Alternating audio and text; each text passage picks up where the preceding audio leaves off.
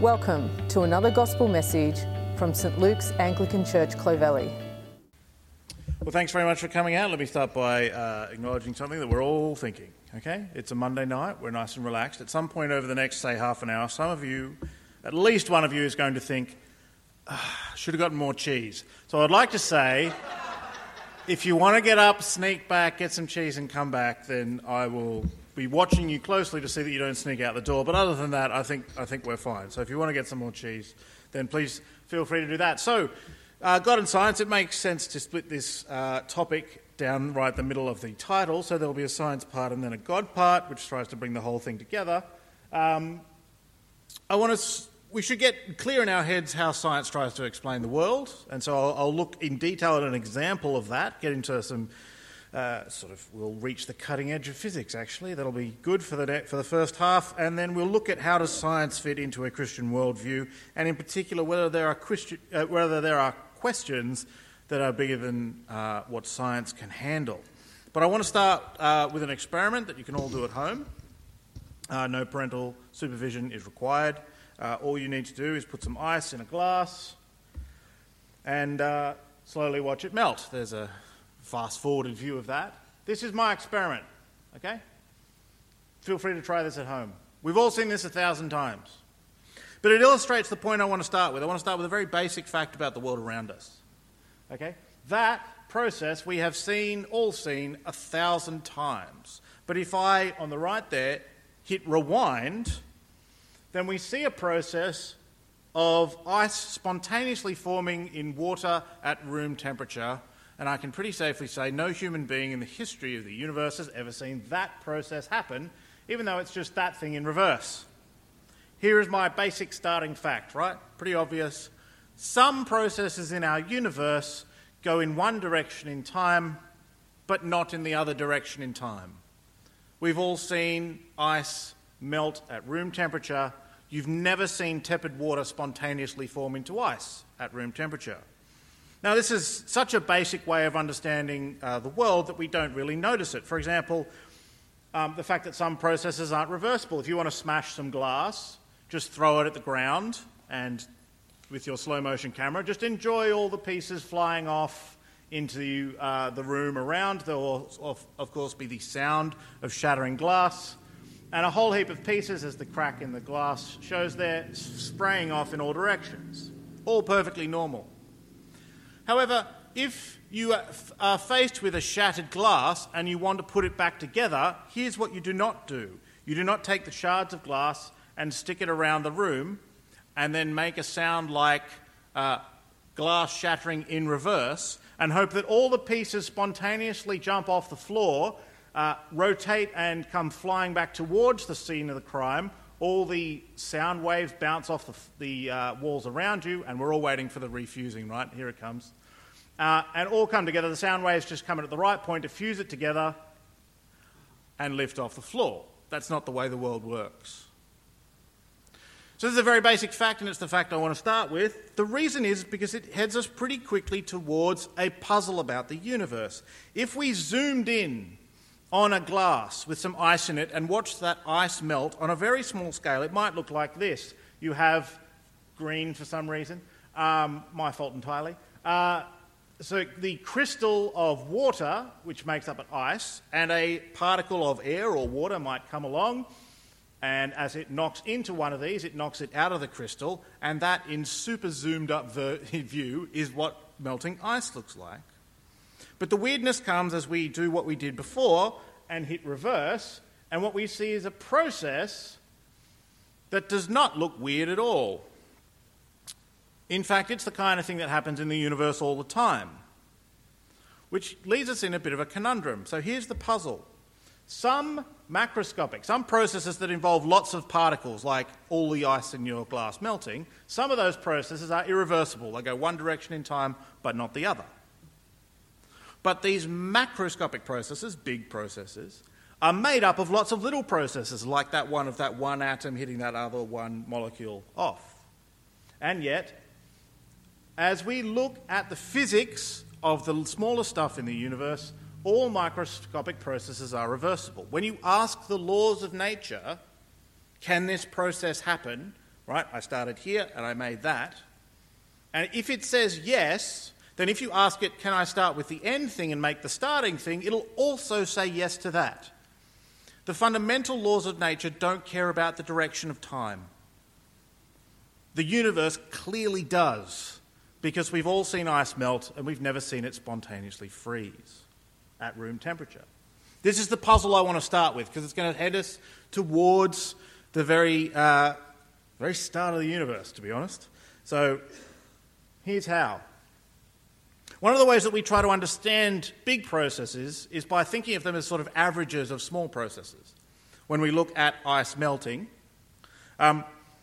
we wonder, why does that happen in that way? And one of the ways to understand it is if we consider, and if you're a physicist, you know that we're always doing this kind of thing, a box with some gas in it. Classic physics setup. You've got molecules of gas that just bounce around. That's basically what a gas is. It's all happening too small for you to see. If we put them in one half of the box, they tend to spread out over the whole box. Right? That's a nice feature. It means that when you take a breath of air, there's probably some oxygen near you. It didn't all spontaneously head over into that corner. This is a nice feature of the universe. But why does it happen? One very powerful way of understanding this is by asking, how many ways are there to arrange, here I've got 24 particles, how many ways are there to arrange these two types of states? If you want to do this one, you essentially have no choices. I give you 24 particles, marked 1 to 24, and you get to decide nothing at all. You have to put them all on the left. That's how you make this arrangement. However, if you want to do this, you have lots of choices. You could put 1 on the left or the right. You can put number 2 on the left or the right. All you have to do is make sure that you get equal numbers on equal sides. And there's lots of ways of doing that. Turns out there's actually about 3 million ways of doing this, and only one way of doing that. And so here's part of the answer to the conundrum. Why does this state tend to turn into that state? This is what we call a low entropy state. This is what we call a high entropy state. It just means probabilistically, these ones, if you start here, they tend to go there. We can sort of see why. If stuff bounces around and doesn't care about left and right in this box, then it'll tend to spread out because there's lots more ways to be spread out. And so we have part of an answer here. Here's our ice melting. There's the ice, and as time goes on, it's sort of half melted and then completely melted. And when we understand the energy that's involved in these processes, what we find out is there's not many ways to arrange the ice or the water so it does this, more ways to do it like that, and even more ways to have a totally melted glass of water. And that seems to be a very nice explanation for why this process happens.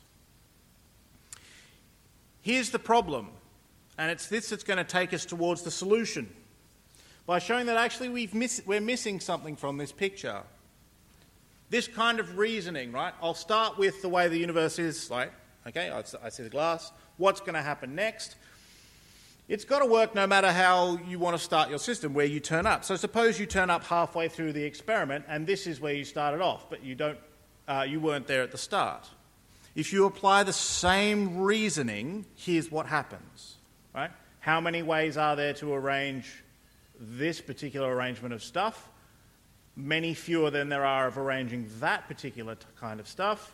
And so, on average, this will turn into that, which is what we all see. Almost certainly this will turn into that. The half-melted ice will melt. This is the most boring experiment you've ever heard of. You can all try it at home. But that gets a tick. Now, that sounds pretty trivial, but is it actually one of the most amazing achievements of physics from about 100 years ago? This is called statistical mechanics, but I won't give you too many details. The problem comes as follows. If I start with this middle state and I use the same reasoning to ask, what do I think came before the middle state? The problem is this. These counting probabilities, right? I'm just going to count how many ways there are. They don't care about time left and right, forwards and backwards. And the microscopic physics doesn't care about time forwards and backwards either. And so actually what you don't get is a prediction of what we actually saw, which was the ice. That's not what comes out. If we start with just those ingredients, the prediction is that what happened before is the same as what happened afterwards, because it's all symmetric. If the laws don't care about which way time goes, we have to get the same prediction if we go forwards in time and backwards in time, and we're now stuck back in our puzzle, but now it's up on a sort of macroscopic level. This is disastrous. This is totally wrong. Right? This is the ice spontaneously refroze a bit and then melted, right? This process, forwards in time, wonderful, great physics, the physics of the Industrial Revolution, thermodynamics, all great stuff, right? The other way, complete disaster, totally wrong, never observed. So far, okay, what I seem to have given you is a whole heap of way that physics can get something wrong. The point I want to make here is there's something missing from this picture, and I want to really hone in on what's missing, okay? We have something called the second law of thermodynamics, which basically says that there are some processes which go in one direction in time but not another. What we see is order going to disorder in the universe, always. We have time-symmetric laws, but a strongly time-asymmetric universe. Why is it? What's left that we could put into this picture to solve this puzzle? And over the last, there were some physicists who were basically there 100 years ago. It just took the rest of us that long to sort of catch up. Boltzmann was there 100 years ago, for example. Ludwig Boltzmann, the great Austrian physicist. We caught up with what is basically the only solution to this problem. In any physics problem, you basically have the laws, which tell you how the system changes, and the initial conditions, which tell you how the system started off. Okay? If you want to know where the planets will be tomorrow night, you start off with where the planets are tonight, but you need to know how they're moving, and Newton's law of gravity will tell you that. So it's those two bits. So if the time asymmetry, if the forwards but not backwards of our universe is somewhere, but it's not in the laws, then it has to be in the initial conditions.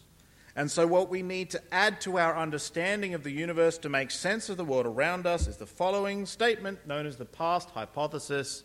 The universe began in a very orderly, very special state. In one of those states, like all of the stuff over on one side, like the ice in the glass, where stuff can happen, where things will change, where you have useful energy that can be converted into another form of energy, you need to assume this about the universe. Here's how it works. Here's our problem, right? We started in the middle, but our predictions were exactly the same in two directions because all the physics is the same in both directions, and so we were getting one way wrong. But if we ask a different question, if we stamp down the past hypothesis at the beginning of time, then now we're asking a different question. We're saying the universe started off in a very orderly, very low entropy state, and I know now that there is this half-melted ice here, what state is in the middle of those two states. And this we get the right answer for. Hooray, we'll give that a great big tick. We get the ice which is unmelted, which we all remember from the start of our experiment. The important thing about this is that you have to put the past hypothesis and stamp it down, and that's all you can say about it. Right? I'll go into a bit more detail about that in a minute, but the cheat here is that if this happens at the start of time, you can't go backwards from the start because there is no before. And so our problem of predicting the right thing this way and the wrong thing that way is solved if there is no that way. If there is no past from the beginning, if you can't go backwards from the beginning of the universe. Now, if that seems like a cheat, it does seem like a cheat. You're exactly right. But that's where we ended up. It's a very, very basic puzzle about the universe. We can't deny that it's time asymmetric. And yet all the laws turn out to be time-symmetric, and so something's got to solve this. I've been talking about order, and I need to be very careful about using that term. What I mean is we sort of count the number of arrangements of matter that look like one way or another. Now, that's different to what you might call complexity. So, for example, order always decreases. That's the second law. That's what we've been seeing here. This is a decrease in order. In every process, that's what we see. The arrangement, we always go towards one of the more common, more garden variety, more useless arrangements of matter. But complexity can go up and down. Here's an illustration. If you know the slow-mo guys, you'll enjoy this. So what they've just done is injected some ink into water.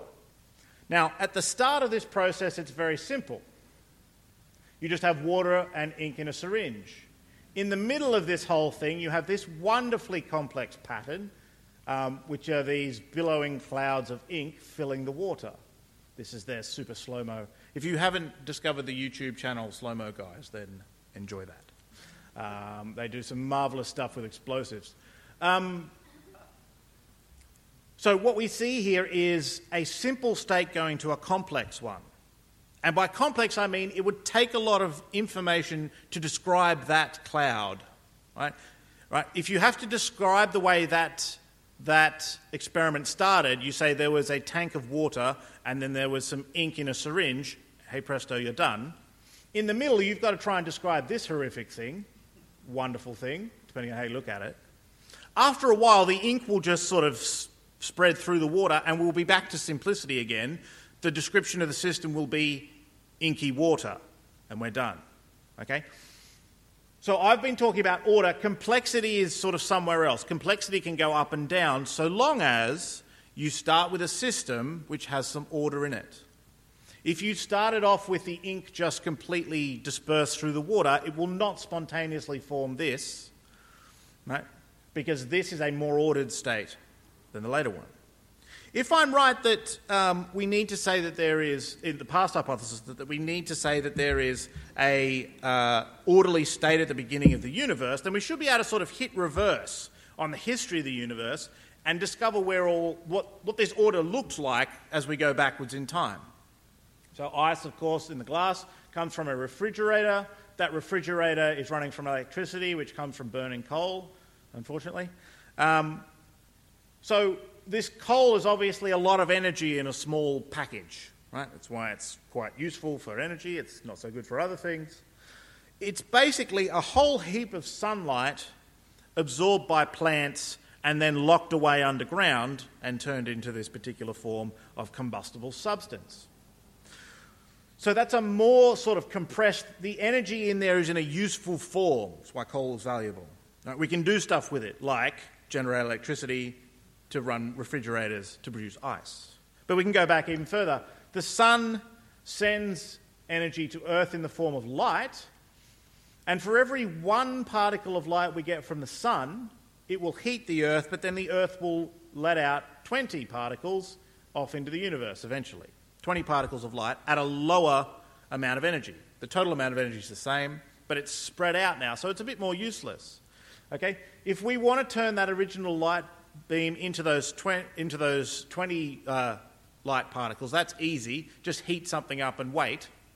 If you wanted to do this in reverse, you'd have to sort of head around the universe, collect all those 20 particles, send them back towards that thing on the Earth, and try to somehow combine them into that one particle. That's harder to do. Going back even further, the light from the sun, of course, comes originally from nuclear reactions at its centre. You start with hydrogen atoms, you smash them together in some nuclear reactions, you make helium, and for every one of these reactions, you get roughly 1 million of these particles. So once again, we see that as we go back in time, the energy is in a more compressed, more useful state as we go back. There's obviously enough energy here in these 4 particles to make 1 million of these, but if we wanted to try and reverse the particles, of course, you'd have to head out into the universe, get those 1 million particles of light, send them all back towards the sun, and try and break apart this helium. The sun stars form out of clouds of gas, and clouds of gas, again, we have a useful form of energy there. Gravity can make it contract and heat up, and that heat will, of course, eventually ignite the nuclear reactions at the centre of the sun. If we go back in time further still, we get to the furthest thing we can see in the universe, which is known as the cosmic microwave background. Okay? If you look far enough back in time, you see a time in the early universe when the universe was basically completely opaque to light because it was so hot that it was basically like the surface of the sun. All the electrons were free, and so light didn't get very far. The patterns that you see here look an awful lot like static, because they are. What you're seeing here is differences in the density of different bits of the universe. This is like a map of the Earth, right? This is the whole sky flattened out, right? Looking up instead of down. So as we look out on this bit over there and compare it to that bit over there, right? They're all at roughly the same temperature, and so the early universe was almost perfectly uniform. They're the same conditions everywhere. Just like the air in this room is almost perfectly uniform. If you take a gulp of air over here, you will get roughly the same amount of oxygen as a gulp of air over there. And it's the same, roughly the same in the early universe, to 1 part in 100,000, which is kind of amazing. That's a useful form of energy because gravity can make those small lumps and bumps that you see there collapse, and then the entire history of the universe plays out. So, for example, here's what I do for a living. Here are some simulations of how galaxies form in a computer. You start off with a region of the universe and you break it up into sort of small particles. You program those particles to feel the force of gravity from other particles. They'll also feel the force of pressure. When they get very dense, they'll make stars. Those stars will actually blow up. You can see some supernova going off in various places. And we put all of that in an expanding universe and watch it go. And the short story is, from the starting perfect smoothness we see in the cosmic microwave background, structure starts to grow because anywhere in the universe which is a bit more dense than average has a gravitational pull towards it. So, for example, this lump here is now heavier than everything around it, and so pulls matter towards it, and so the rich get richer, the structure in the universe grows, and eventually we get this, which is called the cosmic web, where you have dense bits of the universe where there are galaxies, and empty bits of the universe called voids, which have been totally emptied out of their gas, and then these bits in the middle that haven't quite decided which way they wanted to fall yet, onto this one or onto that one. Those are called filaments. But what you can see there is that orderly energy, that useful energy in the early universe. It does stuff. It doesn't just sit there. Because the universe starts off in an orderly, low entropy state, stuff happens in the universe. And in particular, I'll play that again later on because it was fun, but we'll get back to that.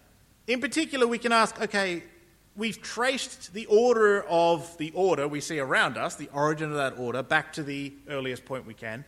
Could there be another even earlier state that we could keep the story going and go back even further? And the answer is sure, because science isn't done yet. Thank goodness, I've still got a day job, okay? But think about the process we've gone through. We said that the start of the universe has to be very orderly. And we traced our way back from ice to freezers, fossil fuels, plants that turn into fossil fuels, light from the sun, nuclear reactions, stars as they form. And we found that actually the earliest thing that we could identify order, useful energy in, was smooth matter, almost perfectly smooth matter in expanding space. Okay? Can we put something before then? Yeah, maybe. There are some ideas for that. Cosmology keeps going on. But what sort of thing could we put there?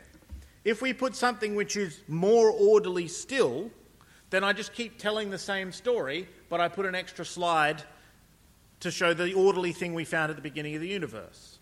And all of the story I told about the past hypothesis, the universe has to start out orderly, stays the same. We just found even more order at the start. Another option is maybe it's less orderly, and the problem with that is it breaks the second law of thermodynamics, which says that this process doesn't happen. That's basically what going from less orderly to more orderly means. If you're watching a particular system and you think, I wonder what it's going to do next, then the transition that goes from something less orderly to more orderly is precisely the thing that is most unlikely to happen. That's exactly what these numbers are telling us. That's what they're about. There's one other slightly weirder option. Maybe, okay, this process won't probably happen, but it might happen by some fluke. Maybe some weirdo fluctuation's going to make this happen. We wait around for long enough, and eventually you win the lottery. Eventually, some completely chaotic state at the start fluctuates into this smooth matter in expanding space, and then we're off and racing and all the rest of the universe happens the way we think it happens. Possible, but there's a problem with this, quite a deep problem. The problem is this: if you are waiting for a miracle, you get the cheapest miracle you can afford. If you're waiting for something unlikely to happen, you get the most likely unlikely thing. Does that make sense? So here's the problem. If we're trying to explain the universe we see today, this is where all our data is, right? It's where your brain is. It's here today. Okay? It could be up the back getting cheese. That offer is still open. If we're trying to explain the order we see in the universe today, because order always goes from more order to less order, today is the least amount of order there has ever been in the history of the universe. So if you're waiting for a fluke to give you a certain amount of order, by far the thing it will give you is the universe today, not the universe with even more order 13.8 billion years ago. And so that's not what we'll get a fluctuation of, or any of those other things. If you're waiting for a miracle, you get the cheapest miracle, which is that miracle, just get today. And the problem with that story is, sure, it'll explain the universe today, but all our memories are wrong. All our memories are of, and all the evidence we see around us, are of these higher, more orderly states in the past.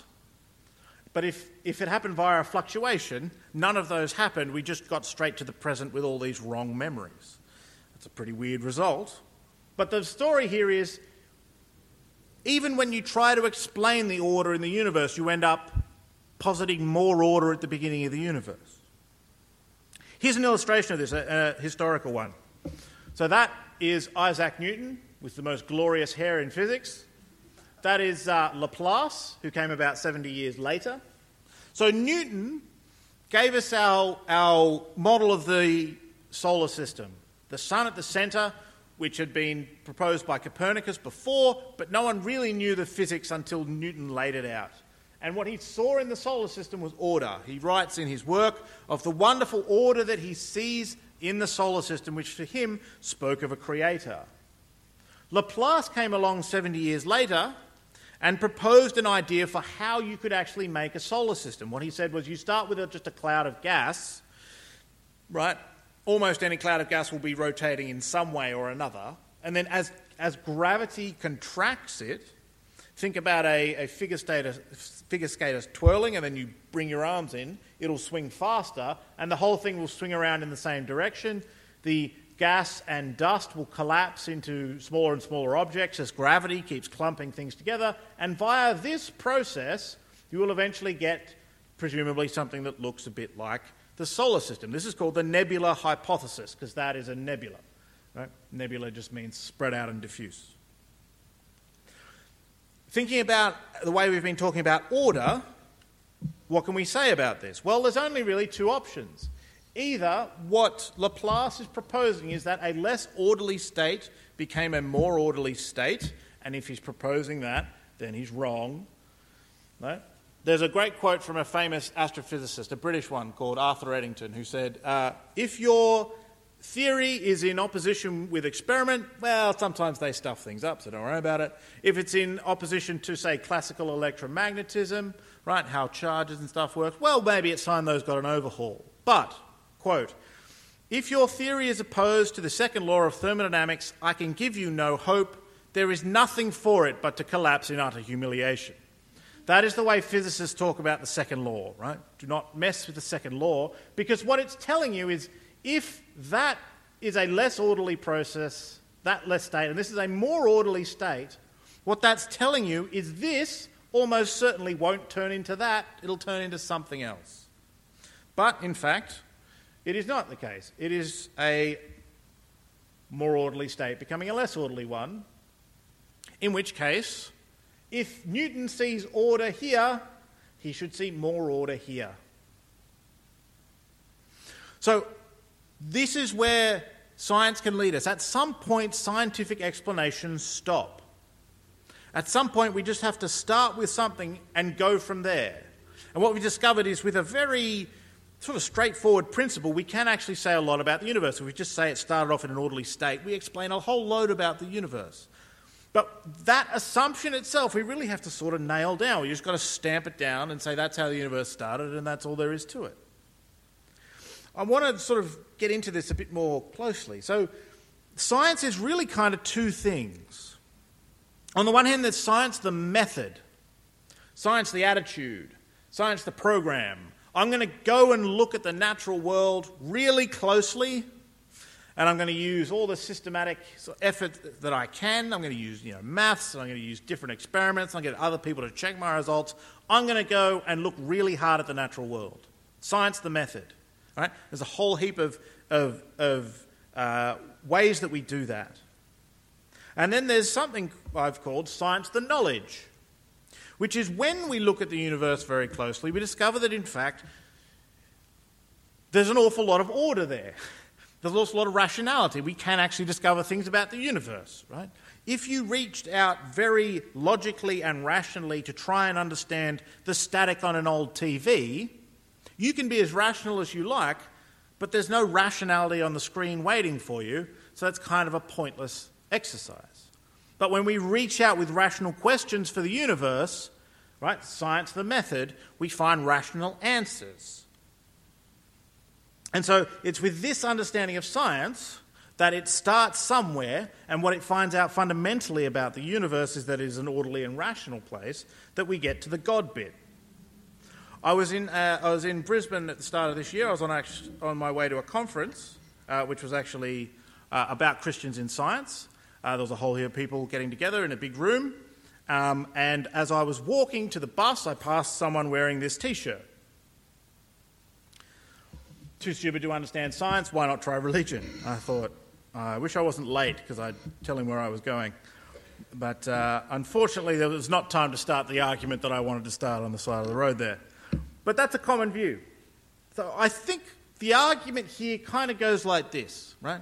There's this idea that if we've got science, we don't need God. And I think it goes like this. So at one point in its history, human beings believed in a whole heap of gods. Okay? Disney fans can enjoy that. Right? Thunder gods and rain gods and cloud gods and sky gods and sea gods and all those sorts of things. And we believe that because there must be something pushing nature around. And nature seems pretty sort of crazy and chaotic, right? The weather. So the weather is fickle, and so it must be run by people, because people are fickle, right? The weather's a bit crazy, so it must be run by some crazy people up there who occasionally get grumpy. Right? At some point in history, someone got bored of remembering all the names of the gods, so they just sort of rolled them all into one god. And then all you need to do is add some sort of weird rules and write some scripture, and then, hey presto, you've got religion. But, so the argument goes, science has shown us that actually the world consists of laws, consistent laws, laws of cause and effect. So the gods don't do things to nature, nature does it to itself. Water makes clouds, which make lightning and thunder and rain, and so we don't need all those gods if water does it by itself. And so here's the argument. We don't need gods because nature is the cause of natural things, and we don't particularly want gods because that's causing pain to some of you, Chris Hemsworth fans. We don't want gods because mindless mechanical causes, just automatic causes, explain nature's fundamental orderliness better than a whole bunch of people in the sky. So I think the argument here as to how these things are supposed to be, God and science are supposed to be in opposition. Obviously, if you're a Christian, your first response is, that's not our God, right? Handsome though he may be. I want to sort of illustrate the difference here between the sort of classical picture of big people in the sky God versus what the Bible actually teaches about God. And to do this, I want to tell a very old story. This is an old story called the Enuma Elish. It is the Babylonian creation myth from about 1000 BC. It got recited every New Year's Day, and it was discovered in 1849. So if you enjoy stories, right? You've not heard this creation story before in here, I assume. You don't tell this one every New Year's Day. Let me jump right in. We start off with some dragons. Chaos monsters are what they're called. So there are mother and father chaos monsters, dragons called Apsu and Tiamat, who have a whole heap of children, including one who is particularly powerful called E. Now, just to show you that human nature has not changed very much in the last 3,000 years, and that there is so much in common that we have with these people, the event that kicks off all the controversy and all the tension in this story is that the children are noisy and the parents cannot sleep. That is literally how it kicks off. And more extreme, but slightly understandably, Apsu says, let's kill them, to which his wife says no. And then the trouble starts, because Tiamat the mother warns the most powerful son, E, who then uses magic to put Apsu the father to sleep and then kills him. He then takes his place as the most powerful leading god and banishes Tiamat, taking for himself another wife, Damkina. Those two then have a son of their own who's even more powerful still, known as Marduk. And at this point you're thinking, does he run out of Google image searches for silhouettes of dragons? And yeah, pretty close to it, actually. So here's the situation, right? What happens next is, again, this is going to sound familiar, this side gets too rowdy and annoying. So these, the sort of winning gods, the ones who are on the side that banish the other side, get loud and annoying, and so the gods on Tiamat's side say, you must get revenge. This man has killed your husband, and they're being very rowdy and annoying. And so Tiamat decides that she will get a new husband, Kingu, and rise up. She has more children and breeds even larger, more frightening chaos monsters. And so as they become more threatening, Marduk says, I will save us. Tiamat is about to wipe us out, make me king, and I will be on top.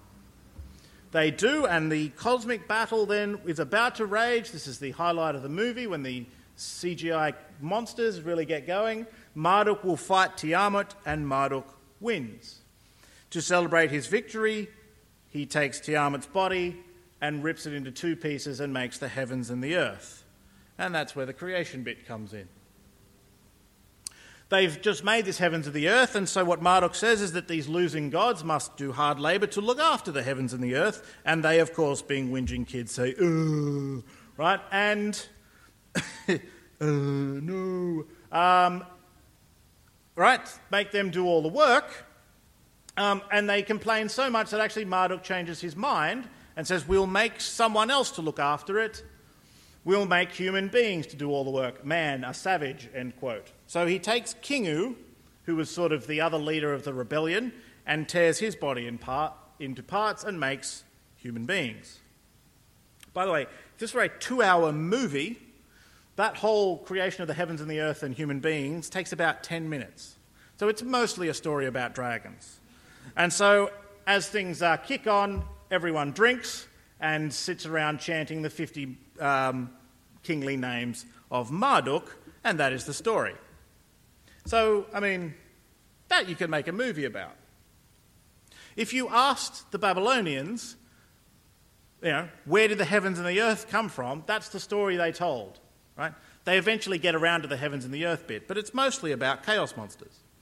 I told this story to my youth group, which is why I have the slides. And then afterwards, we looked back at Genesis chapter 1. And one of the kids, in classic teenager fashion, said, ugh, where are the dragons? And that is the right answer. Okay? Because there are no dragons in Genesis chapter 1.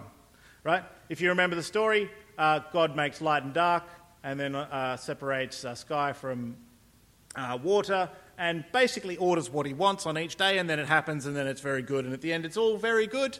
And it's a bit like asking your 5-year-old how their day was. It's just it's a sequence of things one after the other.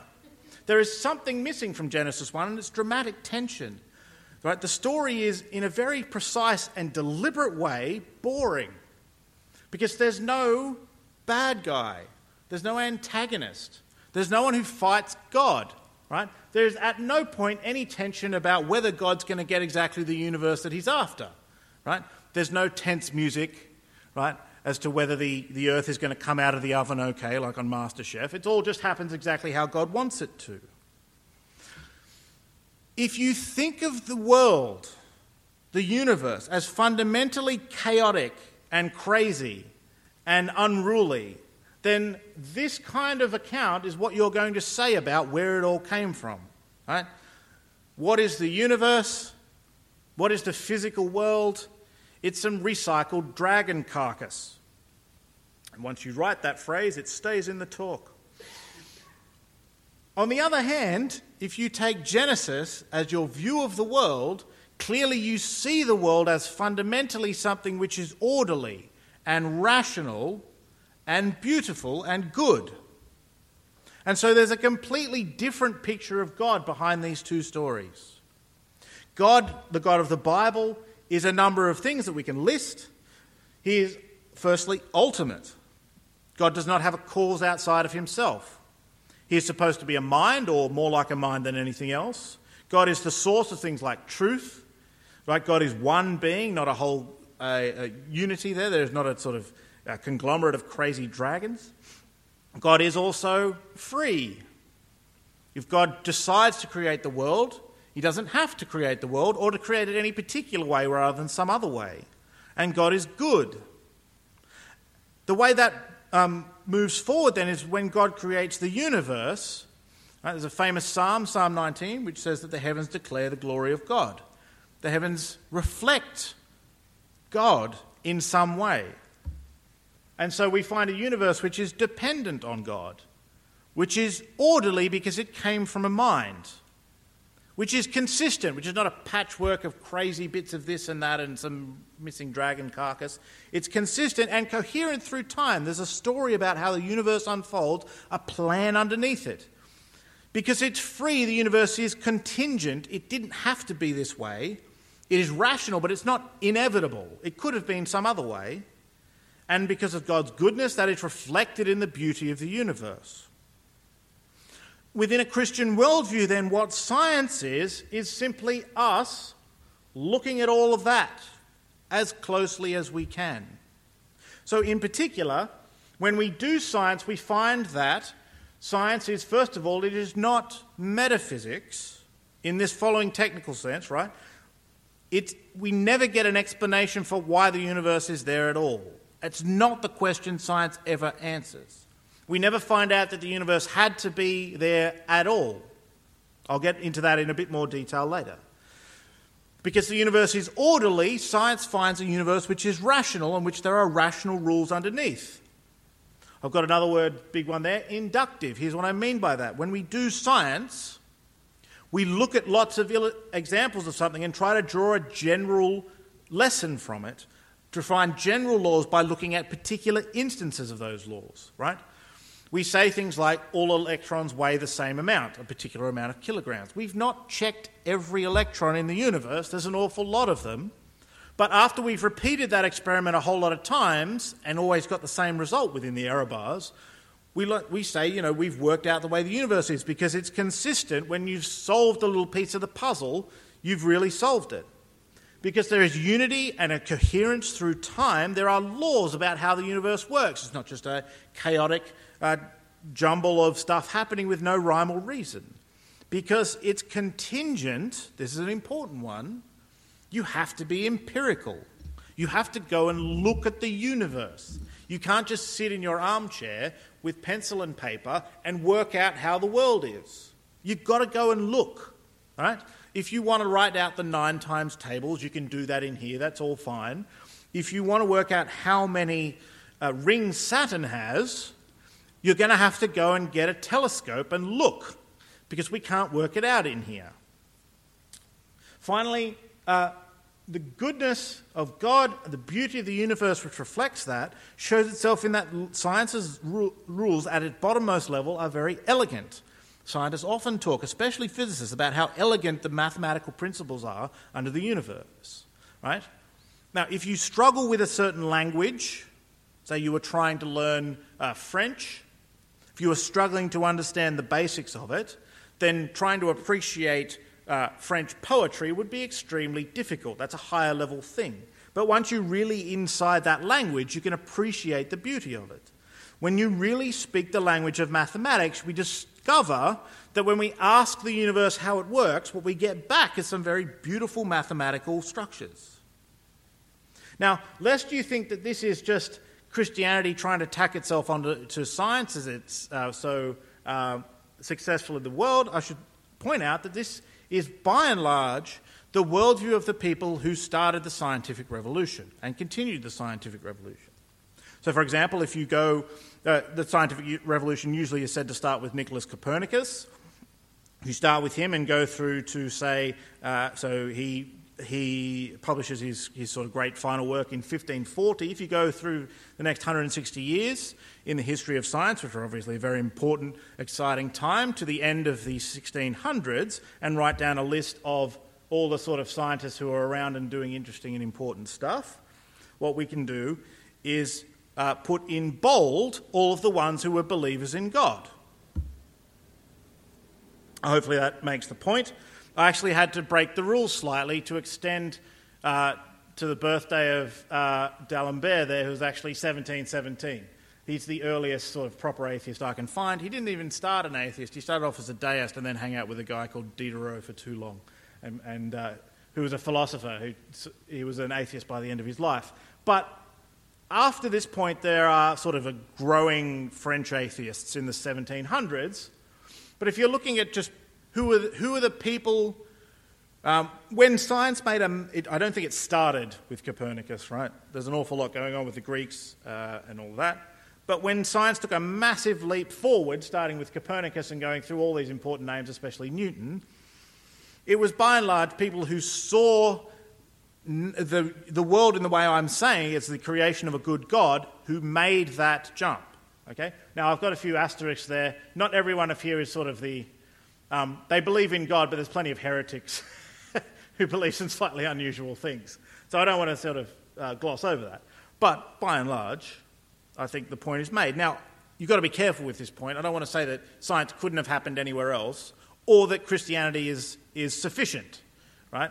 Or even, right? You just you've got to sort of wait around for the genius of Isaac Newton to come along, and they don't come along very often. But the fact is, when science took that step forward, it happened in this particular society. One particularly important aspect of the relationship between what I'm saying here is that explanations in terms of science don't replace explanations in terms of God. Let me give an illustration of this point. Right? Let me ask you a question. Why does Harry Potter go to Hogwarts? Well, because Hagrid, the Hogwarts groundskeeper, takes him there. Same question. Why does Harry Potter go to Hogwarts? Well, because the author, J.K. Rowling, decided that's the way the story was going to go. Now, those are both true, and neither one replaces the other one. Right? It would be ridiculous to write a story about the conflict between Hagrid and Rowling, as if you either explain things in terms of Hagrid or you explain them in terms of the author. Okay? There are really two levels of explanation going on here. There is the internal logic of the story, where things happen in that world because a world has been created in that way. It has its own way that things work, and the story plays out according to the way that the characters interact with each other. Okay? Right? We can tell that story forwards and backwards, what happens afterwards, why Dumbledore sends Hagrid, all of that stuff.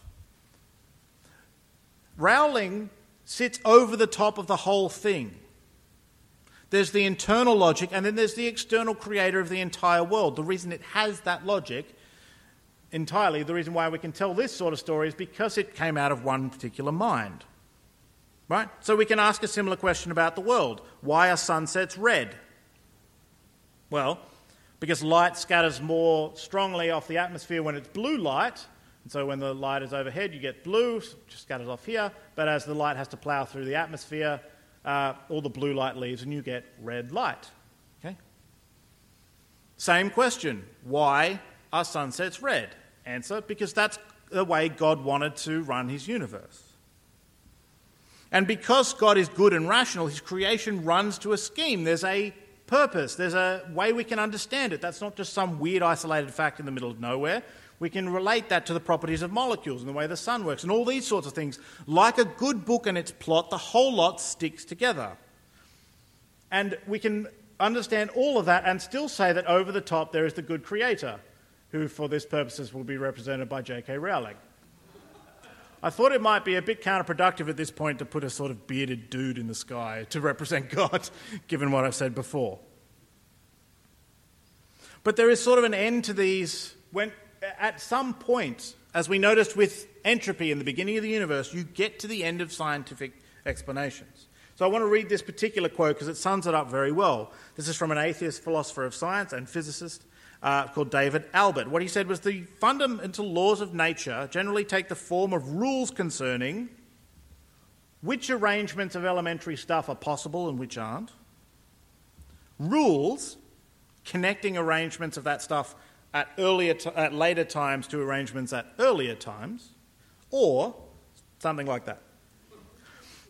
But the laws have no bearing whatsoever on questions of where the elementary stuff came from, or why the world should have consisted of the particular elementary stuff it does as opposed to something else, or why there should have been a world in the first place. Right? This is an atheist telling another atheist, Lawrence Krauss, that he should be quiet when he thinks that science can actually answer those last questions. With regards to the entropy, with the orderly beginning of the universe, as usual, whenever you've had some sort of, think you've had some interesting thought in Christianity, the following thing happens. You either find out A, C.S. Lewis said it already and better than you did, or B, C.S. Lewis said it already better than you did and then shredded it. So thankfully in this case, he said it better than I did and didn't shred it. But this is from his book Miracles. He said, if I tell you a story, right, if a man says Humpty Dumpty is falling, you see at once it's not a complete story.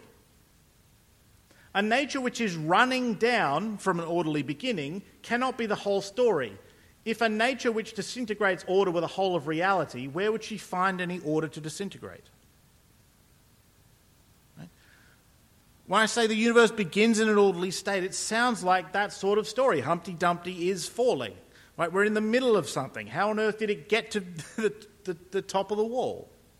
So science in this way asks some deeper questions. Right? 2 slides, stick with me. First, as Albert said, why does the universe exist at all? When you're a physicist, you always have a starting point with any explanation. You say that there is this stuff out there in the universe, it has these sorts of properties, it started this way, and sometimes when we get the right set, we can explain a whole heap about the way the universe works, but we never explain those beginning points. Secondly, why does the universe why a rational universe? Why is it that science, the method, gives us science, the knowledge? Why is it when we reach out with rational questions for the universe, there are rational answers there for us to hold on to? Science, one of the things that science cannot explain is why science works at all. Science does not predict its own success. Finally, why do we have a universe that supports life?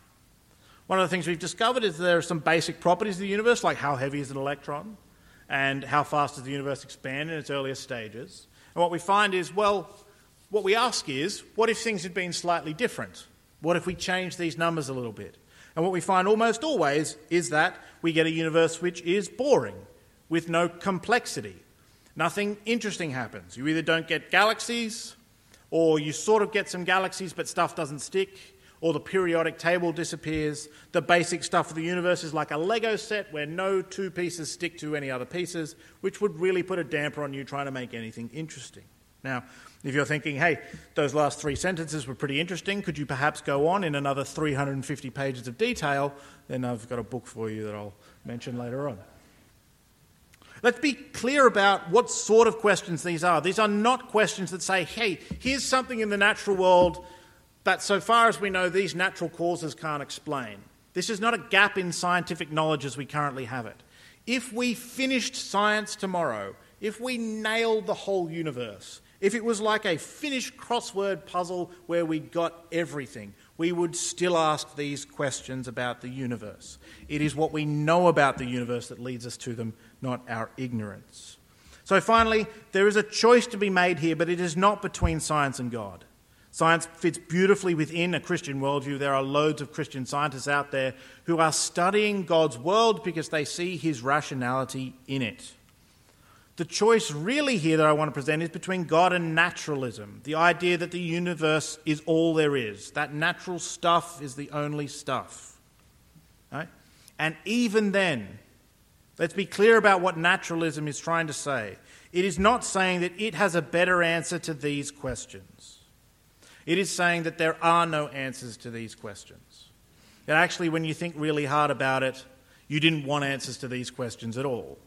And so the naturalists who have thought hardest about what they believe, from David Albert, for example, to cosmologists like Sean Carroll, will try to argue that actually these questions somehow don't make sense, that the deepest questions we have about the world, the questions which science as a whole is screaming at us, don't have answers. Not that we haven't discovered them yet, not that they'll be really hard to find, but there are literally no true facts that answer these questions. That is the choice to be made. Is the universe ultimately a place where there are reasons at the bottom, or is it ultimately a great big bag of shush and a whole lot of please be quiet and stop asking those questions? That is the choice to be made. So with that, a choice in front of you, I will leave you with that book I mentioned, and we'll invite questions. Thank you very much.